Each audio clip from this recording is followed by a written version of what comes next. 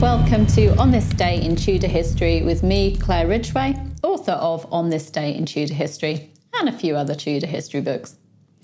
Where am I taking you to today? Well, I'm taking you to the reign of King Henry VIII.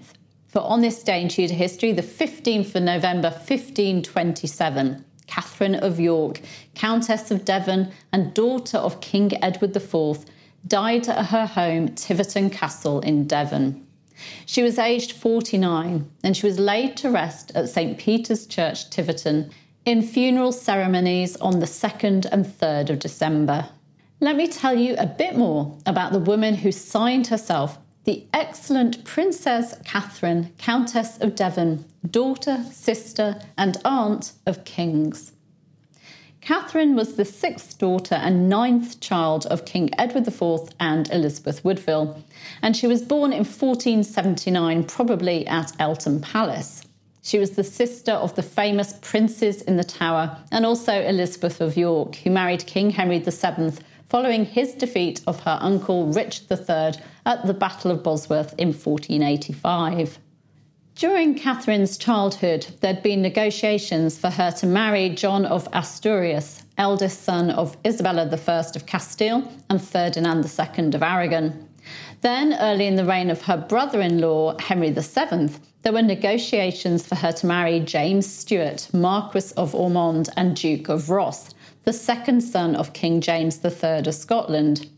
However, Catherine didn't marry until 1495, when she married Sir William Courtenay, son and heir of Edward Courtenay, 1st Earl of Devon.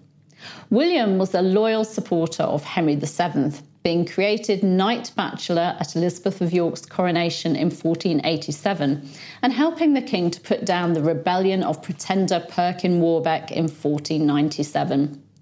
Catherine had two sons by William, Edward, who died in 1502, and Henry. They also had a daughter, Margaret. William fell from favour in 1502 when he was implicated in the plot of Edmund de la Pole, 3rd Duke of Suffolk. He was attainted and imprisoned in the Tower of London. Catherine managed to keep in favour, though, serving as chief mourner at the funeral of her sister Elizabeth of York in 1503. In 1509, following the accession of Catherine's nephew, Henry VIII, William was released from the Tower and he acted as a sword-bearer at the new king's coronation in June 1509. His father died that same year and William became Earl of Devon.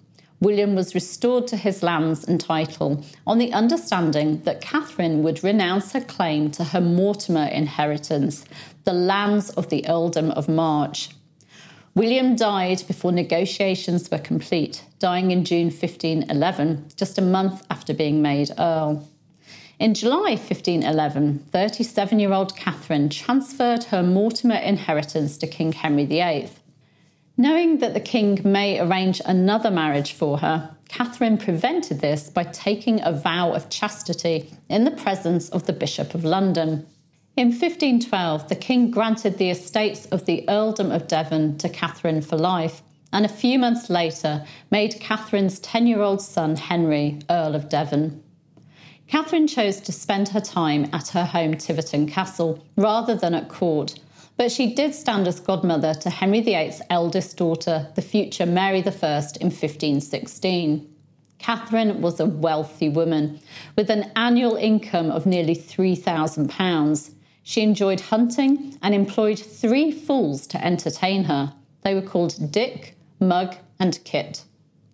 On the 2nd of May 1527, Catherine made her will, leaving money for 3 masses to be said daily for her by 3 priests at St. Peter's Church, Tiverton, in the presence of 3 poor men who were also paid. A weekly requiem was also to be held. Her household were each to receive a year's wages and a black gown. She also left provision for 8,000 poor people to be paid 2pence to pray for her soul. She died on this day in 1527, and at her funeral a few weeks later, a canon of Exeter Cathedral preached. Catherine was survived by her son Henry Courtenay, Earl of Devon and Marquis of Exeter, who came to a sticky end. He was executed in 1538 as a traitor after being accused of treasonous correspondence with Cardinal Reginald Pole. Catherine's daughter Margaret had married Henry Somerset, son and heir of Charles Somerset, 1st Earl of Worcester, but Margaret had died before 1526. Tomorrow, I'll be talking about an earl who died abroad heavily in debt as a result of rebelling against his queen. So do make sure you're subscribed, just click there, and that you've hit the bell to be notified so you don't miss that video. Also on this day in Tudor history, the 15th of November 1532, a rather cross Pope Clement VII threatened King Henry VIII and Anne Boleyn with excommunication. The English king had angered the Pope by defying his instructions and previous threats, and going his own way by setting aside Catherine of Aragon and living with Anne Boleyn. The Pope was not impressed with this disobedient king. In last year's video, I shared excerpts of the Pope's letter, as well as explaining the context and what happened next. I'll give you a link in the description so that you can catch up on that video. Thank you for listening to this podcast. I do hope you enjoyed it, and don't forget to subscribe so that you can enjoy podcasts on a daily basis. Thank you.